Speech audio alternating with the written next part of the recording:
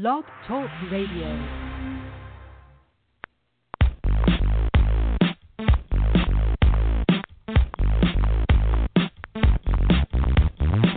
It's the GridironStuds show and the promo that's got the flow. Football knowledge from toe to toe with Amo, Calamino, and the other host you already know. Chad Wilson brings you the show. Dial us up, give us a call. We're waiting here to talk some ball. 347-633-9365 is the number to call. So don't sit around, no time to stall. Giving you football from wall to wall. And now we give you our two hosts, Amo and Chad, with your breakfast toast.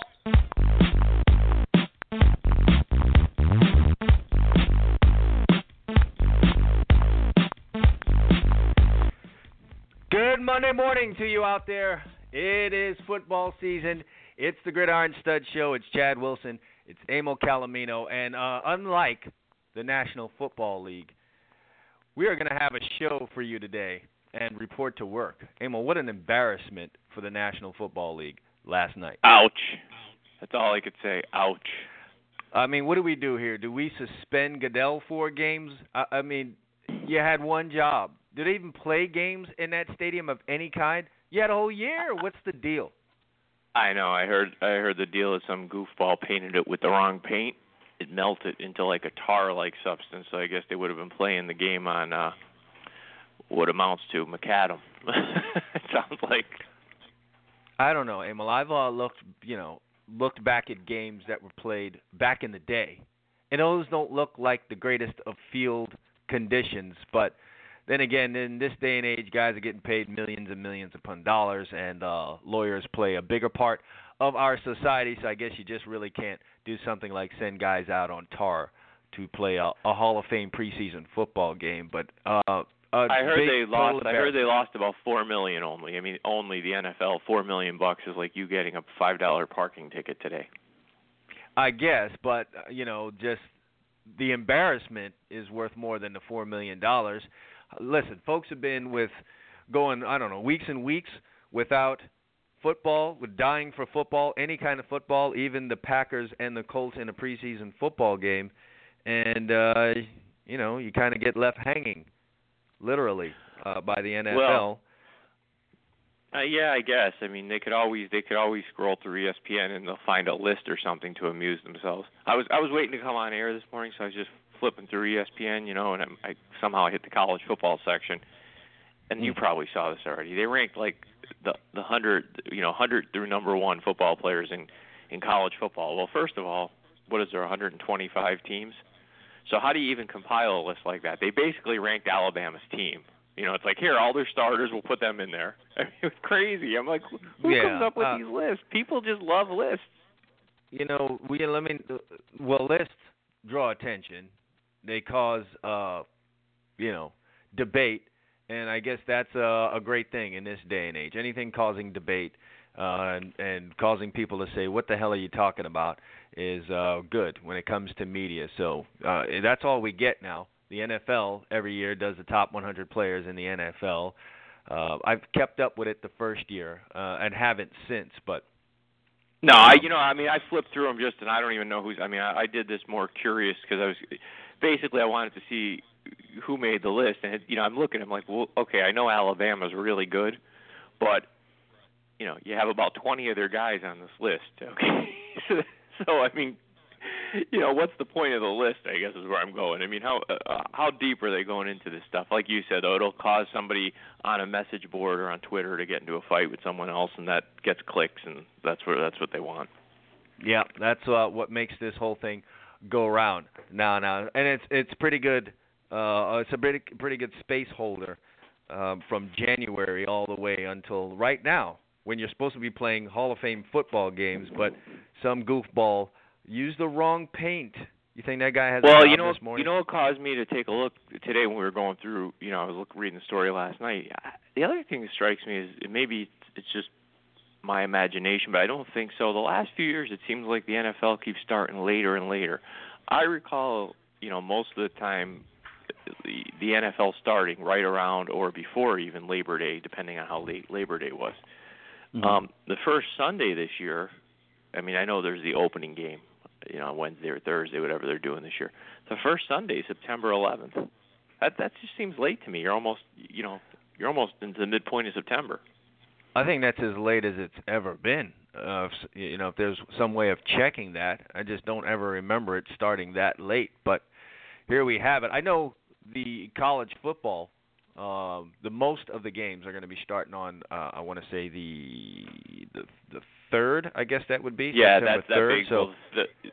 So anybody who's hasn't taken the time that's listening to go out and check the schedule for September 3rd. I mean, the first games are Thursday, September 1st. I mean, that's that opening Thursday. And, you get a lot of what I'll call, those games that we like to call the directional games. Although there's a few, you have your South Carolina Vanderbilt. For some reason, the SEC feels the need to make two teams play an opener that counts in the conference. They do that every year. And you have an Oregon State, Minnesota, some of lesser-known Power 5 teams. But the big Saturday games, that Saturday, the 3rd, will have you jonesing for football if you go read the schedule right now. I mean, if you're a football fan. That'll be one of the things that we will talk about on the show today. We'll also talk about, I ran a poll as to, I've been going through and reading who most people, or what everyone thinks, will be the 4 teams in this year's college football playoff. There isn't a complete consensus, but I hit a bunch of sources and have come up with the 4 teams that seem to pop up the most in there. We'll talk about that. I did run a poll on Twitter asking everyone of the 4 teams that I have listed here, which team is least likely to make it into the college football playoff this year. You may or may not be surprised by who won that poll. We'll talk about that on the show today. We'll also talk about the Hall of Fame, and I'm not just talking about the NFL, but this is a football show. Are sports writers, Emil, playing God when it comes to Hall of Fame? We'll get into that discussion today, and we'll talk about that. We didn't have a conversation yesterday, did we? Because, honest to God, no. I went off on this for 20 minutes in my car driving somewhere with my wife, and it wasn't just about the NFL Hall of Fame. It actually was on the Baseball Hall of Fame, talking about A-Rod stepping down yesterday, and I was just going off on sports writers determining their own criteria for the Hall of Fame. So I'm going to be interested to hear what you have to say, because mine was a rant. Yeah, we'll get into that on the show today. If you want to join us on the show today and want to give us a call, we'd welcome that. The number to call is 347-633-9365. Again, it's 347-633-9365. You can always join us on Twitter. If you're not able to call us, you're at work or something like that, you can give us. You can reach out to us on Twitter at GridironStuds. We'll welcome your comments or questions there. So let's talk about that first week, Emil. And I just, I hadn't done this until you mentioned it, but going through here, some real snoozers there. Thursday, September 1st. Well, by the way, we do on August 26th. Not much made about it, but Hawaii is going to play Cal in Sydney. Yeah. You aware of this? I guess that's probably why I'm not making. I'm not big into that stuff. I don't think it's fair to the teams, especially in a game that counts. Major League Baseball was trying that goofy stuff a few years ago. If you remember, they sent the Dodgers in Arizona for a couple of games in Australia, and then they took 9 more days off and played some more preseason games and then started the real season. I mean, I don't get it. I understand trying to spread the sport all over the world, but we have that. It's called television. It's just hard to make teams go do it when it counts. So I guess that's probably why I didn't pay attention. Yeah, I'm missing the logic on that one. But Hawaii, which I guess is a closer game for them than Cal, is going to go down to Sydney. And well, let's give them some credit. Let's give them some credit. They did use logic, at least. I think they didn't send them to I have London? my geography right in scheduling those two teams, because it will be a shorter trip for Hawaii and even Cal compared to, say, if they made I don't know, like Rutgers and Illinois go do it. Yeah. All right. Thursday, which is supposed to be the big kickoff. I mean, listen, you've been sitting around for God knows how many months waiting for some college football to come on, and that Thursday is the one that's really supposed to get you going. And ESPN is gonna bust out this big rivalry: South Carolina at Vanderbilt. That's your prime time college football game on ESPN, September 1st. Yeah, I was a little disappointed because I like to see that game with the church playing Central Michigan. What is it, Presbyterian College? Presbyterian. Yeah. Yeah, I'd love to listen. see that game. I can't believe they didn't put that on the 8:00 slot. But I'm not a producer. Yeah, we don't have anything that can get you all sauced up here on that Thursday. I'm not even going to sit here and read through all this. Tennessee's taking on Appalachian Come on, read State. some. How about some of these teams? There's the one where it sounds like your uncle, Tennessee Martin, playing Cincinnati. I mean, yeah, Louisville's going to play Charlotte. There'll be an upset maybe on one of these games here, but Minnesota and Oregon State, maybe that's something you can get. That's decent. That's a decent. Appalachian State playing Tennessee. I mean, although Tennessee's pretty loaded up this year, I mean, typically Appalachian State is a really good program. They took the step up. I think it was last year or the year before. I forget, into Division I, but they were a powerhouse in 1AA. But that's going to be a tough. When you're Tennessee's opener and Tennessee's got a good team, that's probably not a spot you want to be in. No, not at all. Well, let's slide over to Friday. I don't expect anything on that Friday to be really, really big time. So what we're getting is Michigan State taking on that powerhouse Furman. How about that for you? You're getting that game. Remember Baylor? They had a very interesting off season, to say the least. They're going to be taking on Northwestern State. Best game on that Friday is going to be Stanford and Kansas State. Not a bad game. Yeah. I feel people, like you should go into the archive and just put it on 15 minutes of the show, any show you want for the last 3 or 4 years for this segment, and we could be done. Because it seems like every year we get to this opening week, and especially these first 2 nights, and they just leave me as a football fan. And if I was a coach, they would leave me scratching my head. Listen, I understand maybe you don't want to, it took some guts for USC and Alabama and some other teams we'll talk about next to schedule each other. I understand maybe that's not the route you want to go. But I don't see what you get out of necessarily as a Michigan State playing Furman. It's not going to make you better.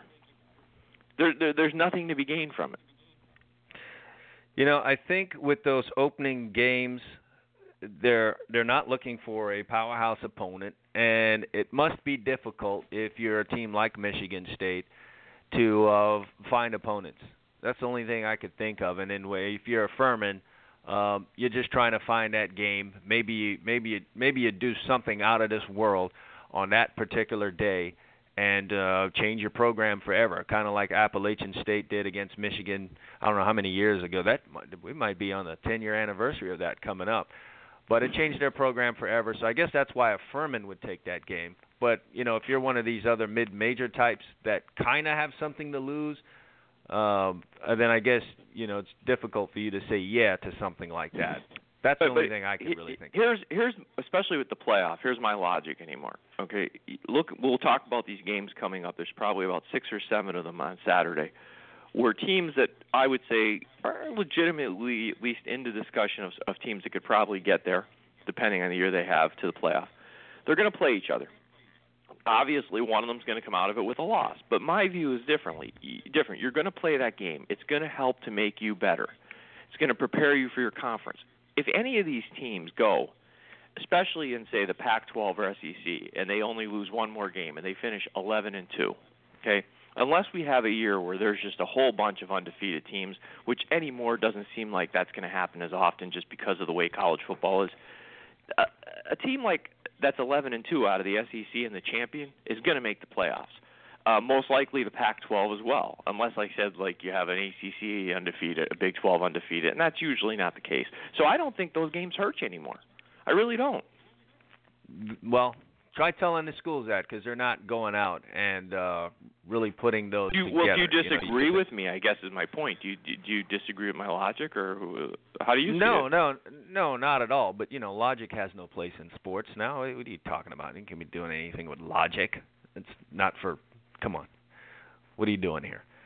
No, okay, but so you see where I could even understand before we had the playoff, where you'd say, listen, I just, there's only 2 teams. I can't take a loss, even if it's to a great program. Now, I mean, you can get in easily, especially a couple. I don't know. I think if you're an ACC football team, or maybe even Big 12, where you can't really get it back with a championship game at the end of the year, maybe then you're really rolling the dice if you do something like that. If you're those 2 conferences, the SEC. Sure. But then the logic for them is we could lose this opener, and then, we might be looking at a loss within our tough conference but they're later on. But listen, at 11-2 SEC champion, you're getting in. I mean, it's going to be hard. You'd have to have an undefeated Big 12, undefeated ACC. There'd have to be a really goofy year for you to get locked out as a two-loss team from the SEC, with one of the losses being to a top 15 Power 5 school. And that's what I'm talking about. I'm not saying you go out and just lose to any Power 5 school. I'm saying if UCLA beats Texas A&M and Texas A&M ends up going 11-2, winning the conference, beating Alabama and LSU, they're going to be in, unless it's just a really odd set of circumstances. Yeah, well, I don't want to be totally negative. There's some pretty good games on that first Saturday, and let's talk about those. Pretty good. Pretty good. Yeah, They're great. Pretty damn good games on Saturday. There are a bunch of snoozers. There are a bunch of big conference teams taking on some weaklings, but that's always been a part of. Well, let's everybody get your pen and paper out in case you're not good at researching. We're going to give you these in order so you can plan your couch time. Pee breaks, when you want to order wings and pizza, because I really think about noon you should get anchored onto a couch and probably not leave until midnight. Yeah, get yourself all set up. I tell you what we'll do in true radio fashion. We're going to give you those top games in that first week that you need to look out for, but you're going to have to get them. When we come back from the break, we'll be right back on the Gridiron Stud Show right after this.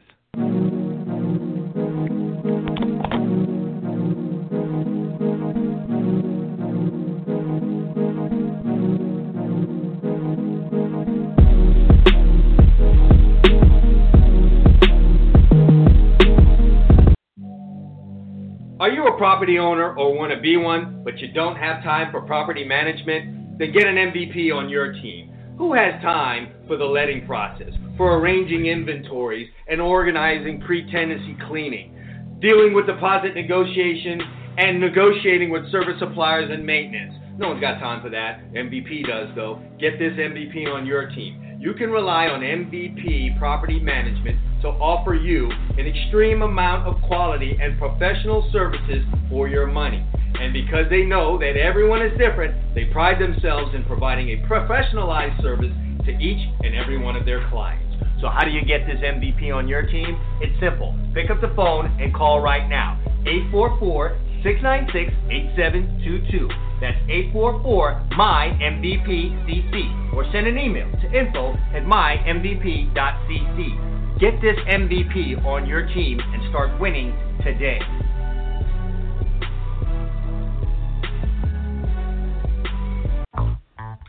You want the truth? Well, here it is.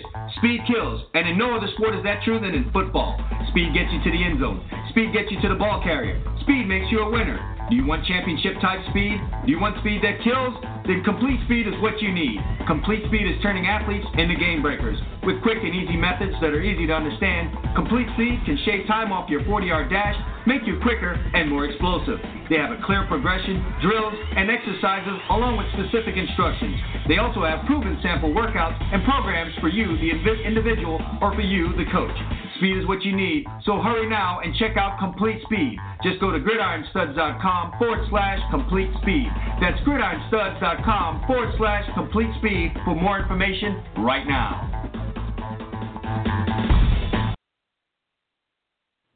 To all you high school recruits out there, you want to get recruited by the colleges? Step up and visit GridironStuds.com today. We got college coaches visiting. We've got people visiting. We've got fans visiting. If you want to be seen, get your video up there right now. It's easy. Create a profile. Takes 2 minutes. Stop playing games. Get off of Facebook. Take control of your future. GridironStuds.com is where you need to be today. Visit now, set your profile up, and let yourself be seen.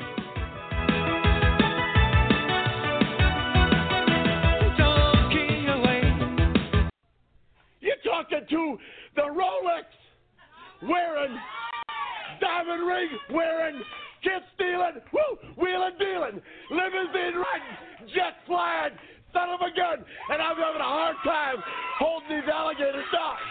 Woo!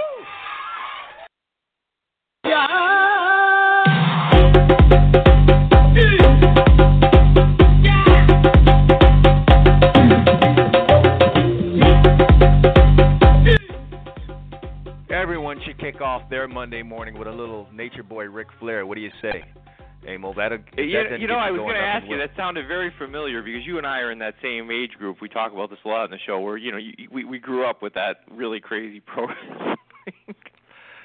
Listen, I was going to say to you, you got to ask my wife. I don't know, for some reason, the whole weekend, I've been listening to Randy Macho Man Savage. He's not with us anymore, am I right? He's not. He checked out some years ago, which, tragically seems to happen to a lot of the old-time wrestlers. They don't really make it into their 60s. But no one did the promos like Macho Man. Everything from the "ooh yeah" to the turning his back to the camera, absolutely hilarious. Well, I've already told you. Gene Okerlund. You know who my favorite is. Come on, I've told you so many times on the show. Well, Rowdy Piper, man. Oh yeah, no one. You can't beat that guy. Everybody thinks they have the answers until someone changes the questions. Yeah, no, and that guy there didn't pull any punches. He like no filter. That guy was he was one of my favorites as well. But Macho Man is my guy. And to be honest with you, my ex-teammate at Miami really did his thing in the WWE. His promos, his one-liners were pretty outstanding. I think though oh yeah, he was the best. Yeah, definitely the best. I do want to say when I look at Macho Man Randy Savage, I think he probably pulled a lot of inspiration for some of his stuff from the Macho Man. So I got to get some Macho Man. I got to get some Macho Man audio clips here on the Gridiron Stud Show coming up, folks. You're gonna get a whole bunch of that. Someone's the cream of the crop around here. All right. They don't care about wrestling. Right now we have a whole bunch of people a lot younger than us saying, okay, get to the football games, guys. Enough. They don't even know who these people are, some of them. Well, listen, if you're close to our age, you know who they are. But let's talk football. That's why we're here. It is the Gridiron Stud Show.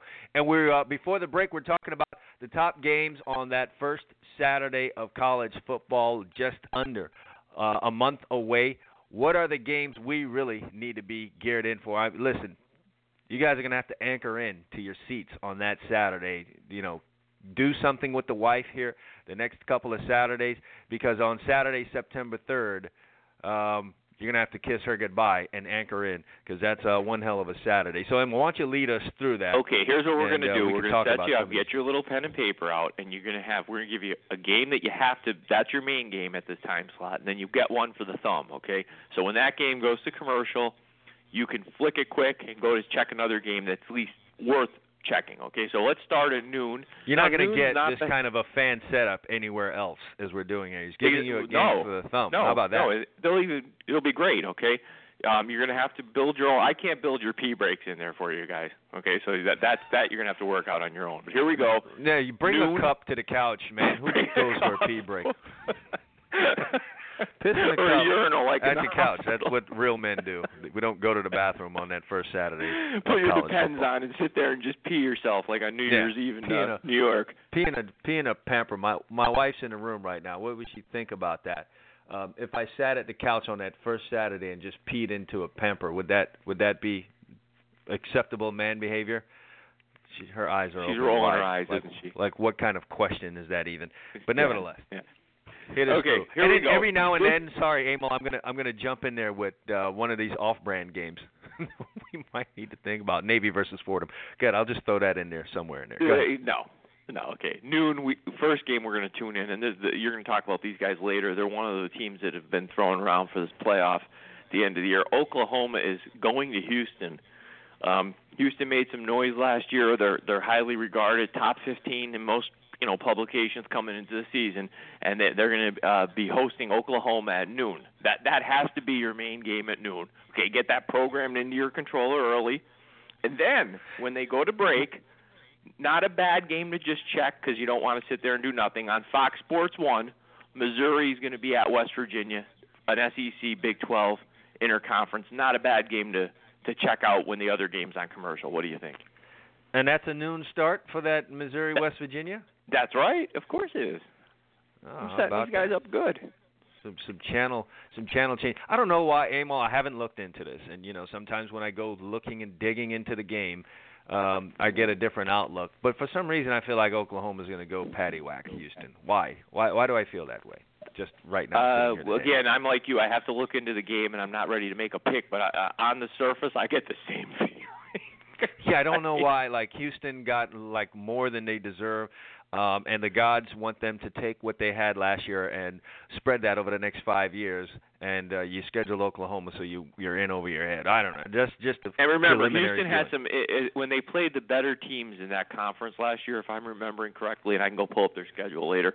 They had a couple interesting, where some crazy games that they won. I mean, definitely an improved program. The coach is a very good coach, but I think they're going to face some elite level talent there in Oklahoma, and it's hard in a team's opener to not have them focused. Now they may be sloppy, but at least they're not going to be looking ahead of Houston. So I think you're going to get Oklahoma's best effort. So I'm kind of with you at this point until I look into the game, though. I'm not going to say it's a pick, but I kind of get the same feeling. All right. Well, what do we got? Okay, so then you're going to watch those games. If you want to flip around, there's really not much to flip through in the 1 and 2 o'clock slot. There's like 3 games in there. You've got like Villanova-Pittsburgh. It'd be a great basketball game, but not something you have to check the score on. Rutgers is going to Washington. Washington's regarded as a top 25 team this year. That'll be a tough trip. That might get a little interesting. You got a new head guy there at Rutgers, correct, or am I wrong on that? I can't keep up anymore. They got a new guy, I believe, but that's not one. I have a feeling that one will get Chris out of Ash. control. Washington Chris should have Ash a good is club. the new head coach there at Rutgers. Yeah. And I do happen to think a lot. This someone I know personally through recruiting circles. I think the guy's going to be a very good head coach. Whether that's going to happen immediately or down the road, I don't know. But it'd be interesting. Rutgers heading to Washington. Well, that is a Big Ten Pac-12 matchup, which is always a nice 2 power conferences playing one another. I mean, we give them props just for scheduling it one another. So yeah, okay, there you go. You have that game. That's at 2. But then, okay, your first set of games ends. Oklahoma's over. Let's pretend it's at noon. What rolls up next? The 3:30 games, and this one you're going to have to be constantly back and forth in this time slot, okay? Because on CBS at 3:30, you've got UCLA with Josh Rosen, their stud sophomore quarterback, out of the Pac-12, rolling into SEC country, going down to Kyle Field in College Station, playing Texas A&M, okay? On paper, that's a great matchup to start the year. It is, most definitely. UCLA coming in with the hype. People are expecting UCLA to win that southern part of the Pac-12. Is that what I've been seeing? It's kind of split between them and USC. The USC's got the deeper, more talented team, but UCLA's got an advantage, at least perceived, in that the fact that the quarterback is a very good player, probably a first-round pick in a couple of years in the NFL, Rosen.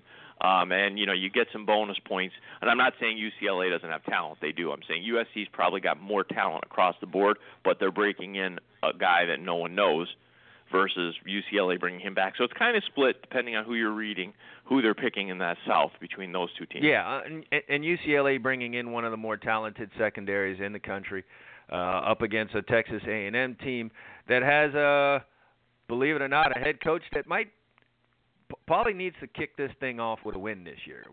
Agree or disagree there? Well, I agree, and let me tell you what I find interesting in this game, and this is what the game inside the game, and we'll obviously as we get closer, we'll really break these down. But Texas A&M has that beast defensive end, okay? Potential. I mean, not potential. He will be an NFL first-round pick unless something goofy happens, but he'll be there. Going against a team that obviously wants to throw the ball. Rosen got knocked around a little bit last year. I mean, his line didn't protect him. I specifically remember when my team played them at the end of the year. They knocked him around. That's what basically won them the game. That's going to be an interesting matchup. Can they get this kid blocked and let Rosen do what Rosen does? And that's going to be a great game. But here's the problem, okay? Same time, we've got another team from the SEC, and this I can't believe, Chad. Sorry to take a shot at the conference. This is the game I'm going to be anchored in on, but they usually don't go on the road, let's face it, to start the year. Okay, it's usually you come to us or, you don't play us. I don't know. I do remember an LSU taking on Oregon a couple of years ago doing something. I do remember that going down. Crazy Mad Hatter is about the only guy that I recall doing that in the conference, and you're right, he did do that. So we give him credit, and the Crazy Mad Hatter is going to do it again. He's going to bring LSU into legendary Lambeau Field at 3:30 that Saturday to play Wisconsin, another team that's consistently a top 25 program, one of the better teams in the Big Ten. You got an SEC Big Ten game here, so you're going to be going back and forth between those two because that's two really good football games. That's definitely going to be a very interesting football game. I do find this also interesting. Last year, Emil, Les Miles was hours away from being ousted as head coach of the LSU Tigers. I mean, literally hours away. There was a last-minute meeting, I think, in the stadium during a football game in which his job was saved for some reason. There's much speculation as to why that happened because there's a current coach right now at another program who was almost there. And somehow, some way, Les Miles kept his job. He was on his way to being fired. Less than 1 year later, LSU is one of the teams talked about being in the college football playoff. How does that happen? You can't make this stuff up. I don't know. You tell me. I mean, I find that to be wildly interesting. Interesting also, but not so interesting in the 3:30 time slot. I do need to I'm going to bring out the snoozer boozers, and that's Murray State taking on Illinois. Why is that interesting? It's because we've got a brand new coach over there at Illinois, Lovie Smith. That's his inaugural game as head coach of Illinois. Yeah, that's there's a guy who just got hosed in the NFL. I mean, I'm still trying to figure out what the Bears did when they got rid of him, but that's a different conversation for a different show. Lovie's got his opener at Illinois. By the way, when we're sitting here, those first two games are probably going to go to halftime around 5:15. So you can then at 5:30 program a third game, and if you have I don't know about other cable, but I know on DirecTV you can save 4 games and just keep flicking back and forth. You're going to want to put in the Georgia-North Carolina game at 5:30. Okay, that's a nice matchup. That game, Emil, has all kind of danger written all over it for Georgia. Georgia, one of the teams expected to be in the battle with Tennessee to win the SEC East, but for a brand new coach in Kirby Smart, who doesn't get a pass because he's been a defensive coordinator for such a long time. Brand new coach, brand new quarterback, taking on a North Carolina football team, Emil, that might make some noise this year in the ACC and can certainly put up points. That is a very, very tough game for Georgia, though it is going to be happening in the Georgia Dome. So it's a semi-home game, but that's a tough opener. Yeah, it is. It is. Now, North Carolina did have, they have a very good offensive line returning, if I'm remembering the depth chart there. But I think they lost quite a few different players there that helped make that team last year what it was. But again, you're right. I mean, they've been recruiting well there. I'm sure they have some kids coming in to help bridge that gap. So I mean, I expect Carolina to be a pretty good football team. So yeah, that's not an easy one, but you're right. And that's what I'm talking about with the SEC sometimes. They're playing North Carolina, but it's like a semi-home game. You know what I'm saying? Oh, look at you! This is take shots at the SEC, there. No, because I'm a defender. You know that. I'm a defender. I most times I'm not with that crowd of people that's always I'm just saying their opening week is usually one where when they do play a team, they make sure it's a little bit stacked in their favor. Good Lord. Don't boo him, SEC fans. I know. Yeah, you can. Well, let's go. Okay, listen. 3:30 games are Twitter. ending. Okay, listen, let me come on. I'm on a train of thought here. I got people all locked in. They have their notepads out. The 3:30 games are ending. You're either happy, sad. I don't know if you bet on the games, whatever. They're ending. LSU, Wisconsin's ending here around 7. UCLA. Yeah, I think this A&M, works out well though, since there isn't a very good 7:30 game anywhere to be found. No, you're going to sit there and you're just going to keep watching that Georgia North Carolina game. It's going to be in the early fourth quarter. Hopefully, it's not a great game because you're going to have. It'll be interesting. Yeah, you're going to have a dilemma. 8:00 comes, and it's hard. There's no dilemma. There's no dilemma, friend. You're tuned into this 8:00 game, whether you like it or not. This is first of all, just the uniforms alone. I mean, you got 2 college blue bloods here. You got USC playing Alabama in Texas Stadium, or whatever they call it now, AT&T Field with their 100,000. You better properly capacity. address the names of these stadiums because the naming rights go for a lot of money. So how dare you not mention the name? Jerry, I'm sorry if you're listening. AT&T Stadium. We have Alabama the defending national champion, won 4 of the last 7 national championships, a college blue blood, as we call them, playing another college blue blood, my USC Trojans at 8 o'clock. That has to be the game of the day. Is that the name of that team, the my USC Trojans? Yes, I put it always right in front. I didn't know if there was a name change. Matter of fact, you'll see them when they come out that night. That's what the sign says, my USC Trojans. Sounds like the name of a website. But is that the game of the day or no? Is it or isn't? What do you say? You gotta say yeah on that. I really like the LSU Wisconsin matchup, but you're talking USC and Alabama. Does it get better than that? What do they have? Well, they rewrote. I mean, that's the game. We tried to educate some of the younger fans a couple of years ago, but that's the game that basically integrated college football in 1970. For those of you who like history and sports and all that good stuff, and in 1970 the SEC was not integrated, and Bear Bryant purposely scheduled a game with John McKay's Trojans, and I believe it was in Birmingham, Alabama. And USC came in, so you also and he knew what was going to happen, kind of. I'm not saying the Bear wasn't trying to win, but he had a pretty good idea. Sam Cunningham, the NFL running back, was a sophomore at the time. USC came in and they put it on Alabama, 42-21. Bear Bryant was able to go back to his school and the SEC and say, "You're either going to integrate your league, or this is going to happen." We need us one of those. Yes. Yes. Whatever that is, and we're down here in the South, and I know we got a lot of them. We need us one of those. Good Bear, Bear knew where it was. So anyway, at. So yes, can't you got beat that program USC into and your Alabama. controller. 8 o'clock, okay, and then you have another dilemma. You're gonna fixate on that game. I understand, but then at 9 o'clock, you've got to get that other thumb game there. Clemson is going to Auburn, and no matter what you want to say about Clemson and what you think of Auburn is not going to be an easy place to play for an opener for Clemson, and they will be ready to play that night. You can rest assured of that.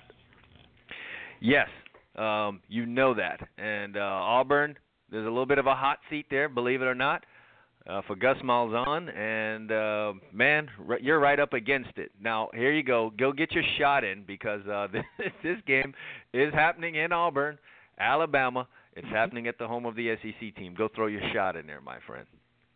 Well, I mean, listen, I'm never going to argue what the best conference is. I know it. I'm just telling you, I think even the Alabama game, it's interesting. It's like, well, we'll play you. Let's see. How about we play in Texas Stadium? That's a nice place to play. Sure. That's not too far from Los Angeles. It's a car ride probably from Alabama, right? It's a Chad Wilson. You would do a car ride, wouldn't you? If you were in Alabama and you had to go to Texas Stadium, you'd pack up the family truckster. Listen, man, them Alabama folks would drive their cars to Sydney to go watch a football game. You understand me? They ain't going to make it there because, there's some water that's going to get in the way, but they're going to damn sure try. How to load those boats through the Gulf of Mexico. They'd be going down to the south of Alabama. Pull the tires up and figure. float. I figure if we leave now, we'll probably float into Sydney sometime around game time. Yes. You're right. There you go. There's no game too far for a Crimson Tide fan. We have completely laid out your schedule. There's even a 10:30 game if you're really bored. If for some reason the USC-Alabama game isn't what you thought it was, or one of these games, BYU is going to host Arizona. Not two teams that are expected to compete for championships this year, but again, a Pac-12 matchup against a very good independent. I mean, you've got games all day. I mean, you could really be up till 2 in the morning if you want, watching some decent games. I feel a poll coming on, so why not ask the folks on Twitter what they think is the top matchup on that first Saturday. We're going to jump to a break. During the break, I'm going to put that poll up, and we want to hear from you folks out there. What do you think is the top matchup in that first Saturday as we come back? Our crack is here. Our crack has been delivered as of September 3rd as college football starts back up. We're going to head into a break. When we get back, we'll talk about Hall of Fame writers and voters playing God. We'll talk about that and more when we get back on the Gridiron Studs show right after this.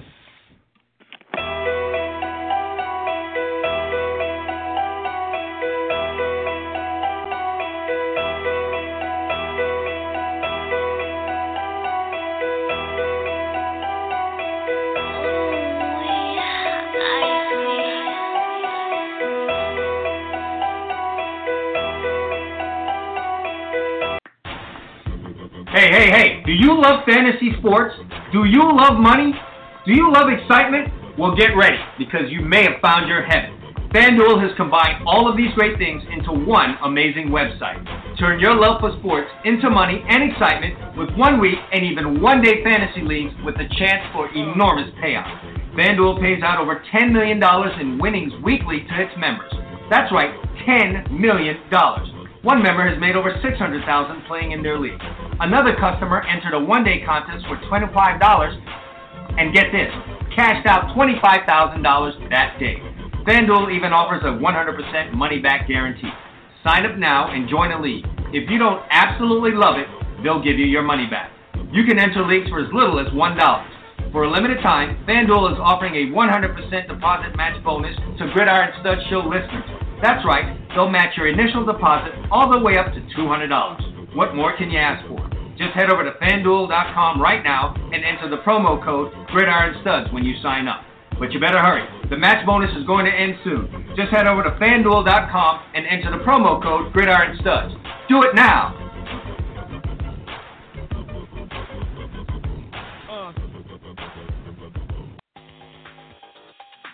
Sure, summer's gone, winter's here, but that doesn't mean everyone's putting their t-shirts away. Whether it's the company recreational basketball team, the youth soccer league for the kids, or the Halloween party your buddy throws every year, t-shirts are as much a part of the American culture as Tom Brady deflating footballs.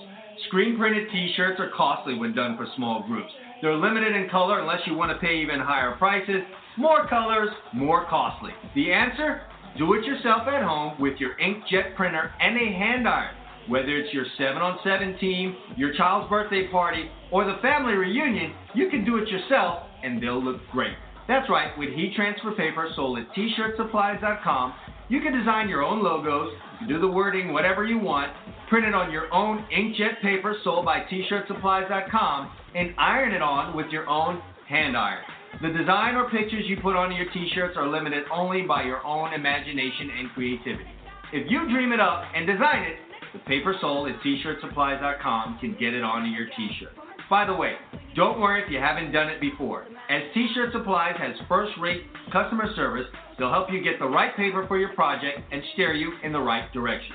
Visit them at tshirtsupplies.com. That's t-shirt, no hyphen, supplies plural, all one word, .com. Or call them at 1-877-857-2737. It's 1-857-85-PAPER. tshirtsupplies.com. Go there now. Football season's here and you want yourself set up for the weekend. Well, the Gridiron Studs Show is the place to be. Tune in every Friday at 10 a.m. and get the best picks in college and NFL football from Chad Wilson and Emil Calomino. They'll break it down for you, give you a little analysis and a little intelligence. You could do that, or you could do this and listen to this. Hey, call me now. I've got the top plays for the entire weekend. Call me now on a recorded message that will give you free the Jets versus the Bills, the Lions versus the Cowboys, and the Eagles versus the Bucks. Call me now. I've got winners for you the entire weekend. Absolutely free. 1-800-238-I-WIN. 1-800-238-I-WIN. I've got all the inside info from all the casinos down on those tickets. Call me free. I've got all the winners. Give them to me. I got them to you. You get them. You got them. I got them. We all got them. No need for that foolishness. Gridiron Studs Show. Every Friday, 10 a.m., Chad Wilson, Emil Calomino give you their top picks in college and NFL, and we win. Without all the foolishness. No spitting, no yelling. Top plays every week. Tune in every Friday, 10 a.m., Gridiron Stud Show, Blog Talk Radio, hosted by Chad Wilson and Emil Calomino. See you there.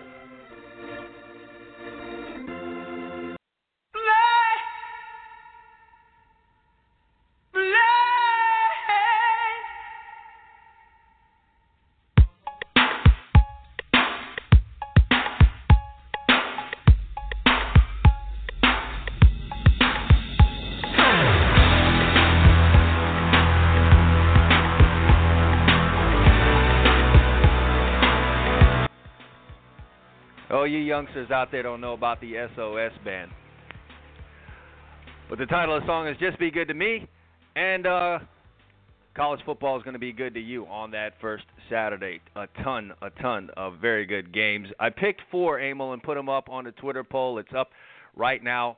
at GridironStuds. What's the top college football game on the first Saturday? The choices are LSU versus Wisconsin, USC versus Alabama, UCLA versus Texas A&M, and Clemson versus Auburn. No surprise here. Only 15 votes in so far, though. USC Alabama is your top vote getter. No surprise there, but let's see if they hang on. And I see how you've already prejudiced the poll by removing Oklahoma, Houston, because you feel like Oklahoma is going to paddywhack them. Paddywhack is the word that I use because this is a rated PG program. But yes, paddywhack is a word I used. I would have slid them in there. I only get 4 choices here, but Gotcha. I just have that feeling. It's going to be. Before we go to Hall of Fame, quickly, I just wanted to hit for those of you who don't know this, the Associated Press poll is celebrating their 80th anniversary. They've had 80 years of polls, 1936 through 2015. If you add it up the way the math works, I know it says 79, but the first year counts. So they had 80 years of polls. This is the 80th year of existence of the poll. So they created their own formula, taking all their polls from every week, from every of the 80 years, and how many polls a team was in, how many times they were in the top 10. They had some complicated formula. I'm not going to get into it like a sabermetrics guy. We know how I feel about them. But basically, they looked at the number of championships. Now, for those of you who go look at this poll and find it online, for instance, USC split a championship with Alabama in 1978. Alabama won the AP. USC won the coaches poll. Alabama is considered the champion because it's the AP poll. No different than 2003 when USC was the national champion and LSU won the coaches college football thing. USC was considered their national champion. So that's how they did it. At the end, they have here's the top 5 programs in the history, the 80-year history of the Associated Press poll. Number 1, let's go 5. We'll go backwards. 5, USC. They came in at number 5. Number 4, Alabama. Now, that's a little surprising. I thought but the way the math worked, it was a numerical calculation. Alabama was 4. Number 3, Notre Dame. Number 2, Oklahoma. And the number 1 program, according to the AP of the last 80 years, the Ohio State Buckeyes. How about that? How about that, AP? You agree or disagree? Well, I mean, I don't know if there's anything to agree or disagree with. It's based on, like I said. So that takes us back. Do the math on that, math guy. What, 1936? 36. Okay. The first AP poll is in 36. This year will be actually 80 years, but they've already had 80 polls, if that makes any sense to you. They've had 80 seasons of polls, but this is the 80th year. It started in 1936. So over that course of time, based on number of weeks in the poll, number of weeks missing it, years they weren't in it, they had all kinds. It was actually quite well put together, I thought. I mean, you have to read their methodology. It's Ohio State, Oklahoma, Notre Dame, Alabama, USC. So furthering the point of our best game from the first opening weekend, you've got 2, according to them, of the top 5 programs in the last 80 years playing one another. Let's read those names off again. Ohio State, number 1. Number 2, Oklahoma. Number 3, Notre Dame. Number 4, Alabama. Number 5, USC. Yeah, I had you read that off again just so I could think about when was the last time 2 of the other teams in that top 5 got together. I guess that'd be Ohio State and Alabama a couple of years ago, if I'm not mistaken. Yeah, they played one another a couple of years ago. Ohio State and Notre Dame had a couple of games in the last 20 years. The regular season, they played one another in the 90s. That was a big deal. I think, matter of fact, so long ago, I think Eddie George might have still been at Ohio State. I'm not sure, but they played one another. Trying to remember a bowl game, I think a couple of years ago, we had Oklahoma play Alabama, and I think we've had Ohio State play Oklahoma. That I'm not 100% on, but it's infrequent. Obviously, 2 of those teams play every year, and that's what's amazing. Notre Dame and USC play each other every year. Yeah, which is good to have, and I guess that's part of the reason why that goes. You know, if I had to guess, and let me just say this, I'm happy that a poll like this was done. I don't know if scientifically is the word I want to use, but there were some numbers used in it, and you know, sometimes numbers lie. A lot of times numbers lie. But if you're going to do something like that and include such a wide space of time, I think you do need to go that route.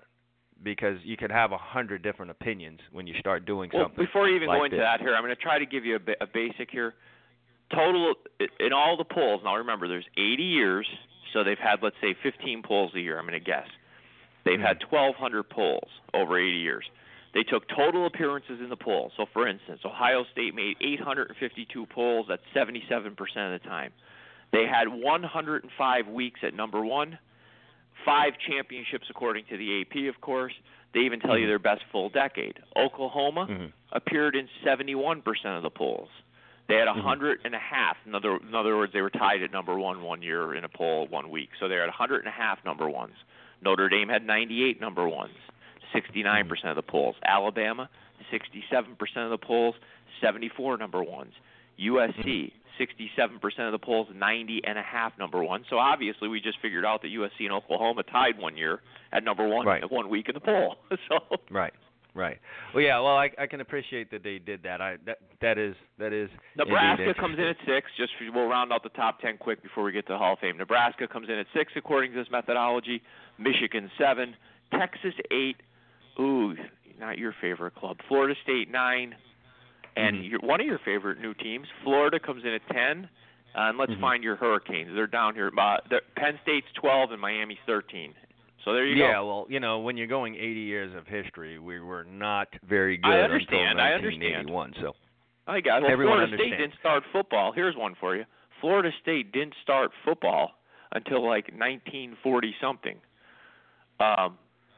Yeah, if they start going the last 50 years or the last 20 years, I'd be interested in seeing how that shakes out as well. Sure, so maybe of course. they do have something like that out there. They just didn't trump it up as much as well, the they last even tell you in 80 this years. whole write-up, if somebody wants to Google it, they'll tell you the worst decade for the program, like Florida State. Worst decade, 1950, no polls appearances. Florida State started football in 1947. Best decade, Florida State in the 1990s appeared in every poll, 100%. Wow. And where can we find this? I'll tell you what. You send me the link. The I'll Chicago post Tribune. I'm going to send it to you to post right now. Yeah, I'll post I pulled it up on the Chicago Tribune, and you could throw it up somewhere on one of your multiple social media outlets. There you go. People can go. I'll through, put it up on. I'll put it up on the Twitter account, right now. And you folks can take a look at that. That's a good list. You have to admit, as far as lists go, that's pretty cool because they developed it. It's not based on two guys like us sitting here saying, what do we think are the, they at least use some methodology. And as you said, numbers can lie and be massaged, but at least they went into it, I'm assuming, with no prejudice because they're just the AP. I mean, it's not like a bunch of Alabama fans put the poll together or something, or Ohio State fans. Yeah. So, you folks that are into statistics and stuff like that, you could jump all over that right now. Speaking of polls, the poll we're running right now on @GridironStuds Twitter account. What's the top college football game on the first Saturday? Your choice is LSU versus Wisconsin, USC versus Alabama, UCLA versus Texas A&M, Clemson versus Auburn. This is probably going to be a runaway, and it should be, I guess.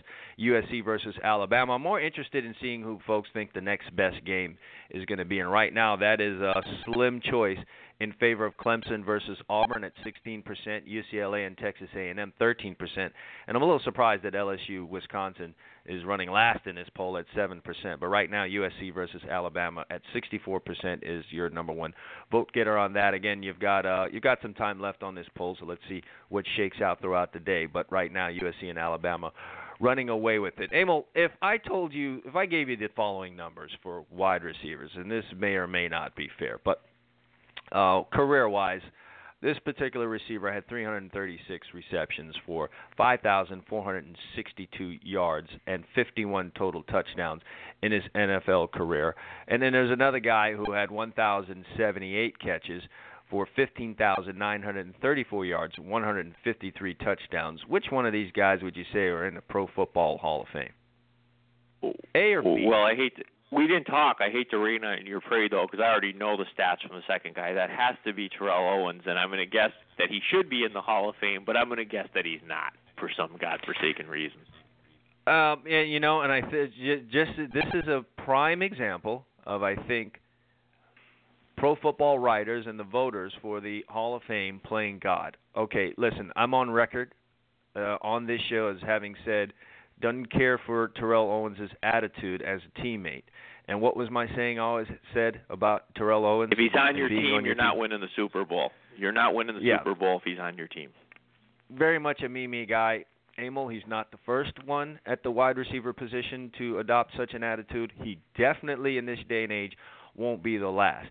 But having said all that, there's absolutely, positively no denying what Terrell Owens did when he was in a uniform every Sunday, playing in the National Football League. And when you pile up 1,000 receptions, and 153 touchdowns, I don't know how many people in the game have more touchdowns than that. Why is this man waiting to get into the Pro Football Hall of Fame? By the way, those first numbers I read were for Lynn Swann. He's someone that's often attacked for being in the Pro Football Hall of Fame because of his meager numbers as a wide receiver. In fairness to Lynn Swann, it was not a pass-happy era, and he was a member of 4 Super Bowl teams. But if you're putting someone in with 336 receptions and 51 touchdowns, tell me why you can't put someone in who had 3 times that production in every one of those categories. To your point, not to pick on Lynn Swann, because you know I like Lynn. He's a USC guy, so I'm already a homer. But the truth of it is, I mean, as good as he was, and he made some great catches, and we all remember the one over Benny Barnes, those of you who are old enough. I mean, for him the Steelers were a defensive team first, especially for those first couple Super Bowls. So it's hard to say that the Steelers wouldn't have won a couple championships without him. So, right. You know, I mean, and I take a look at a guy from the same era who's not in the Hall of Fame, only because one of those games was not reversed, is Drew Pearson. Drew Pearson was a 3-time first-team All-Pro. Yeah. Not in the Hall of Fame. More receptions. 489 receptions, almost 8,000 yards in a non-pass happy era. He's not in the Hall of Fame. Flip one of those Steeler-Cowboy Super Bowls. He's probably in there. And maybe Swann isn't. I mean, too much, Emil, and this also would include the Baseball Hall of Fame, because these are the 2, let's be honest, the 2 Hall of Fames that get debated the most. I don't see people getting too much up in arms. I mean, let's face it. For some reason, basketball is more of an individual sport. I mean, guys isolate in the NBA. I mean, you don't have to be a rocket scientist to say, let's put Kobe in the Hall of Fame, LeBron, Tim Duncan. Right. I mean, it's not real hard. Sure. So we don't get too many debates on that. But do we put too much of an importance on the Hall of Fame with respect to championships won? Because it's a team sport. I mean, you had a great team. You're a member of a great team. But this is an individual thing, the Hall of Fame. You know, would we be better served to say, let's just put the whole Pittsburgh's 1978 football team in the Hall of Fame, and we'll just call that the Hall of Fame for the 1978 Pittsburgh Steelers. But let's not do something like put Lynn Swann in there with 336 receptions if we're going to keep Terrell Owens waiting. I've always felt that, and I think it happens a lot in both of those sports for some reason, and people like to attach. I mean, we've said it ourselves. I mean, you'll talk about a quarterback, and you'll go, "Oh God, he's a winner." Well, yeah. I mean, I understand there is a certain personality and charisma that championship quarterbacks have, but at the same time, let's not kid ourselves. Trent Dilfer, nice guy, love him as an analyst. He's got a Super Bowl ring. Brad Johnson, he's got a Super Bowl ring. Doug Williams, I don't think any of us are under the delusion that they were better passers than Dan Marino or Dan Fouts. Right. So, no. So you know what I'm trying to say. I mean, and we get caught up in statistics. I mean, again, football. Let's stay on football for a second. Ultimate team game, okay? Sure. You look at stats. Now, let's flip Troy Aikman and Brett Favre. I'm not sure Brett Favre would win 3 Super Bowls in Dallas for one reason. Not because he couldn't. He was one of the best players ever played that position. Because I'm not sure Brett Favre could have let his ego do what Dallas did in that era, where a guy like Aikman was able to. Because I'm confident Aikman could have thrown for 50,000 yards if he went and played in Green Bay.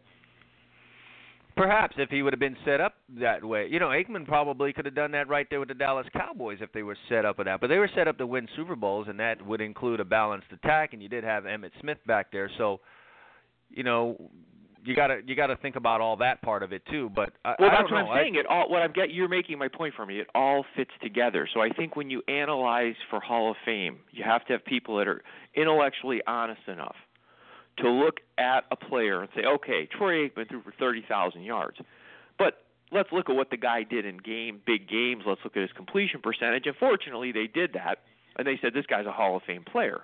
Okay, they didn't say, oh, well, you didn't throw for 50,000 yards. Well, anybody watching football at the time knew that Aikman was a surgeon, and one of the reasons that Emmitt Smith could run is because Aikman and Irvin would make you pay, but they did it judiciously. They might have only thrown 25 times a game. They'd complete 17 of them, okay? Sure. But people want to say, well, this guy's a winner or Dan Marino's a loser. He didn't win a Super Bowl. Wait a second here, okay? I'm not saying I don't have my qualms with Marino. We've talked about on the show. I think he liked to run up some stats. But the bottom line is, while the Dolphins were a very good team in that era, anybody watching football knew they were missing some pieces. Now, that could have been because he wanted to throw the ball. I get that. But defensively, go think back to when Marino played. I mean, the Dolphins were giving up yards by the chunk, and that could have been because they threw the ball too much, whatever. But all I'm saying is I don't think it's fair to put it on one player and say they didn't win the Super Bowl when Dan Marino was the quarterback. Yeah, what should be the overarching theme for picking the Hall of Fame in the NFL, right? Let's just confine it to that. What should be the overarching theme there?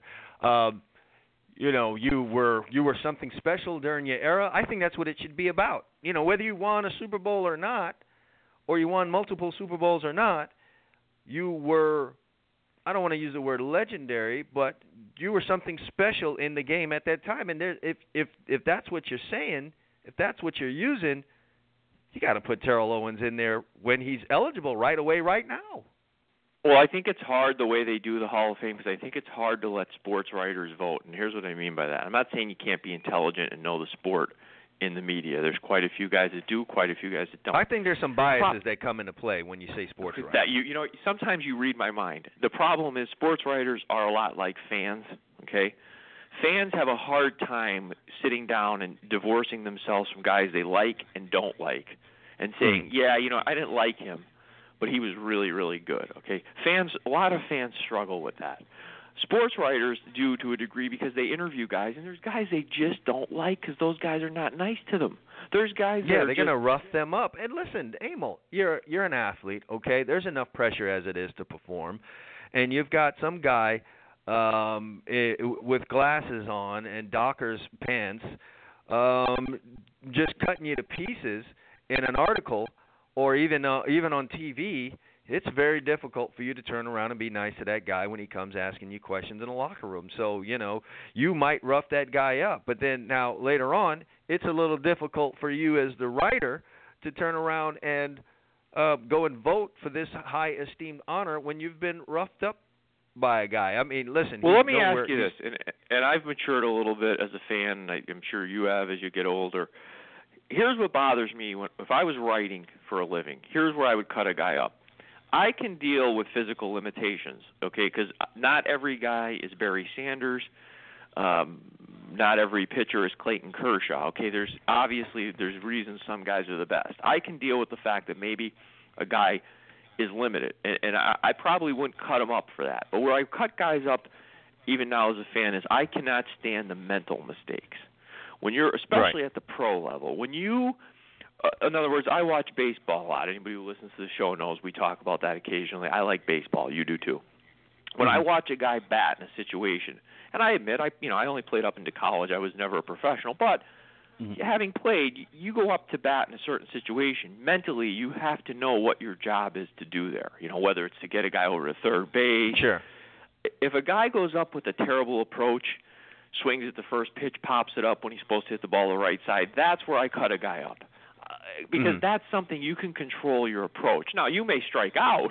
That's different. That's physical. But if you had the right approach, I'm okay with that. And I'm sure as a football coach, you probably feel the same way sometimes. You might have a kid that be smart about the game, man. Yeah, definitely be smart about the game. But more and more, Emil, the criticism for athletes has a lot more to do with what's going on off the field of play than anything that's happening on it. That's just where we are. That's where we're headed. That's going to continue. It's going to get worse. And the game's almost an afterthought now. Well, you're right, and you bring up Terrell Owens, and he's right now in my mind. I think you hit a great one there. It's the most egregious omission in the Hall of Fame at the current moment. But I'll tell you what, baseball, and this was my rant the other day. You look at the Baseball Hall of Fame. Now, you guys out there listening can think what you want, okay? But I've watched a lot of baseball in my life, gotten a lot of games, saw a lot of these guys in person. Barry Bonds, A-Rod, now that he's retiring, okay, Roger Clemens. If they're not in the Hall of Fame, then I have no interest in seeing the Hall of Fame because I saw them play in person, and I'm telling you right now, they were some of the best that ever played, period. Yeah, and that's even before the alleged use of any enhancements. And to be honest with you, during this time in which they played, everyone and their mother, it all evens out to me. Everyone and their mother was on this stuff, and they were the best of the ones on this stuff. And it's really all. Well, one of my favorite targets, two of them of my sports writers that I love to hit up, and one's not even a writer anymore or whatever. Bob Costas, who just loves baseball numbers, loves Mickey Mantle. Peter Gammons, okay. Even Jason Stark, they all go into this garbage about the numbers. Well, let's go back. Let's talk about Mickey Mantle and Whitey Ford. You're a Yankee fan. They used to booze every night. It's legendary. They drank every night. They come to the park the next day hungover. But back then, they put these bowls out with greenies in them, which are amphetamines, and people ate them like M&Ms. So you threw a couple down, okay, and now you wake up. Well, I'll tell you what, when you're awake, it's a lot easier to hit a ball going 90, 95 miles an hour than when you're hungover. So should we remove Mickey Mantle from the Hall of Fame? Because I'm telling you, he took a lot of amphetamines. That's a fact. Yeah, we just didn't have as many sports reporters back then, and they weren't as so interested as to what you did once you walked out of the stadium. So, that's just the fight that we have. But for some reason, these guys, to your God point, they play. Bob Costas doesn't find that as much of a problem, but he does with the steroids. And I'm telling you right now, if it was as easy as just taking steroids, and I'm not saying they didn't help, but if it was as easy to just take steroids and be great, then we should have Arnold Schwarzenegger in the Baseball Hall of Fame and a bunch of linemen from the NFL. I'm telling you, it's not just Barry Bonds when he still had a size 11 shoe before he grew his head in his feet. He had 3 MVPs. But Barry wasn't kind to the reporters, and so now a lot of these guys have their arms folded. Well, I'm mad at him forever, so I'm going to make him wait. We're just going to make him wait. They know they got to put him in there. Terrell Owens is going to get in the NFL Football Hall of Fame, or they should close that down. How could like Roger they did Clemens, the stadium yesterday.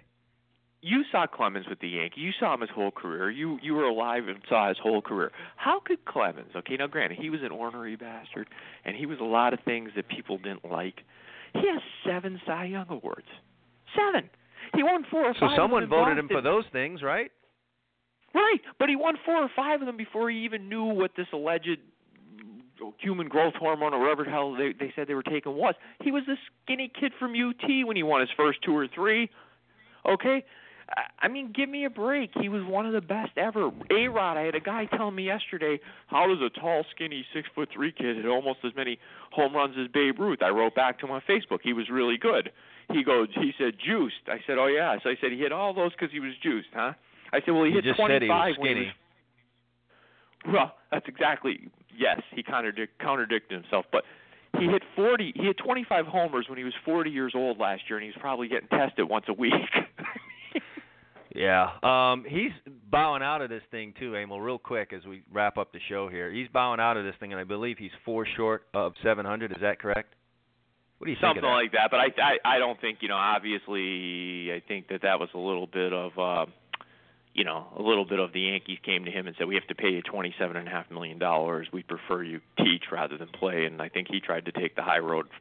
I see a maturation happening with A-Rod a little bit. I think he genuinely felt yesterday, I had empathy for him. It was hard for him to walk away. I feel like he understands what baseball did for him. And maybe as he's maturing a little bit, hopefully he'll write the next chapter and become a more likable guy. Yeah, which can happen, or kind of fold off into the sunset and not be heard much from. But yeah, listen, I don't know. 700 is. a milestone, but not even that much anymore. He's not going to touch a record there, but nevertheless, he's bowing out. We'll see if they hold those things against him and keeping him out of the Major League Baseball Hall of Fame. More to come on that. Well, listen, man, we've come to the end of another great show. Next time we're on is going to be Friday at 10 a.m. Friday at 10 a.m. I do want to make this programming announcement. We will have our we will begin our college football conference breakdown as we do every year. That will start next Monday as we start to give you both Emil and I's predictions on how we think the conferences are going to shake out, the major conferences in college football, and then that program will be followed up with our thoughts on the NFL divisional races, and then we give you the Super Bowl. Again, we've been pretty good with that over the years, and giving you who the 2 Super Bowl participants will be. So those shows are coming up. Stay tuned for that, and we'll be announcing that on Twitter. So be on the lookout for that and our predictions, because everyone predicts, right? Everyone does that. You got to make a prediction. But we hold ourselves. We review our predictions, unlike a lot of outlets. We do go back and admit when we were bad. Yeah, we don't just flush them down the toilet and wash them away. We do own up to our stuff. Now, it becomes easier when you've been as good as we've been about it. So we'll check in on how we did last year. We'll give you our stuff for this year. That's coming up next Monday. We're on again on Friday at 10 a.m. But for now, we want to thank you all for checking in and listening to the Gridiron Stud Show and helping us be a featured show on blogtalkradio.com. For Emil Calomino, I'm Chad Wilson. Enjoy the rest of your Monday. See you guys on Friday.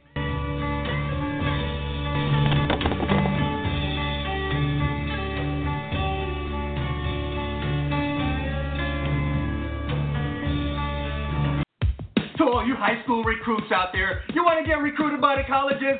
Step up and visit GridironStuds.com today. We got college coaches visiting. We've got people visiting. We've got fans visiting. If you want to be seen, get your video up there right now. It's easy. Create a profile. Takes 2 minutes.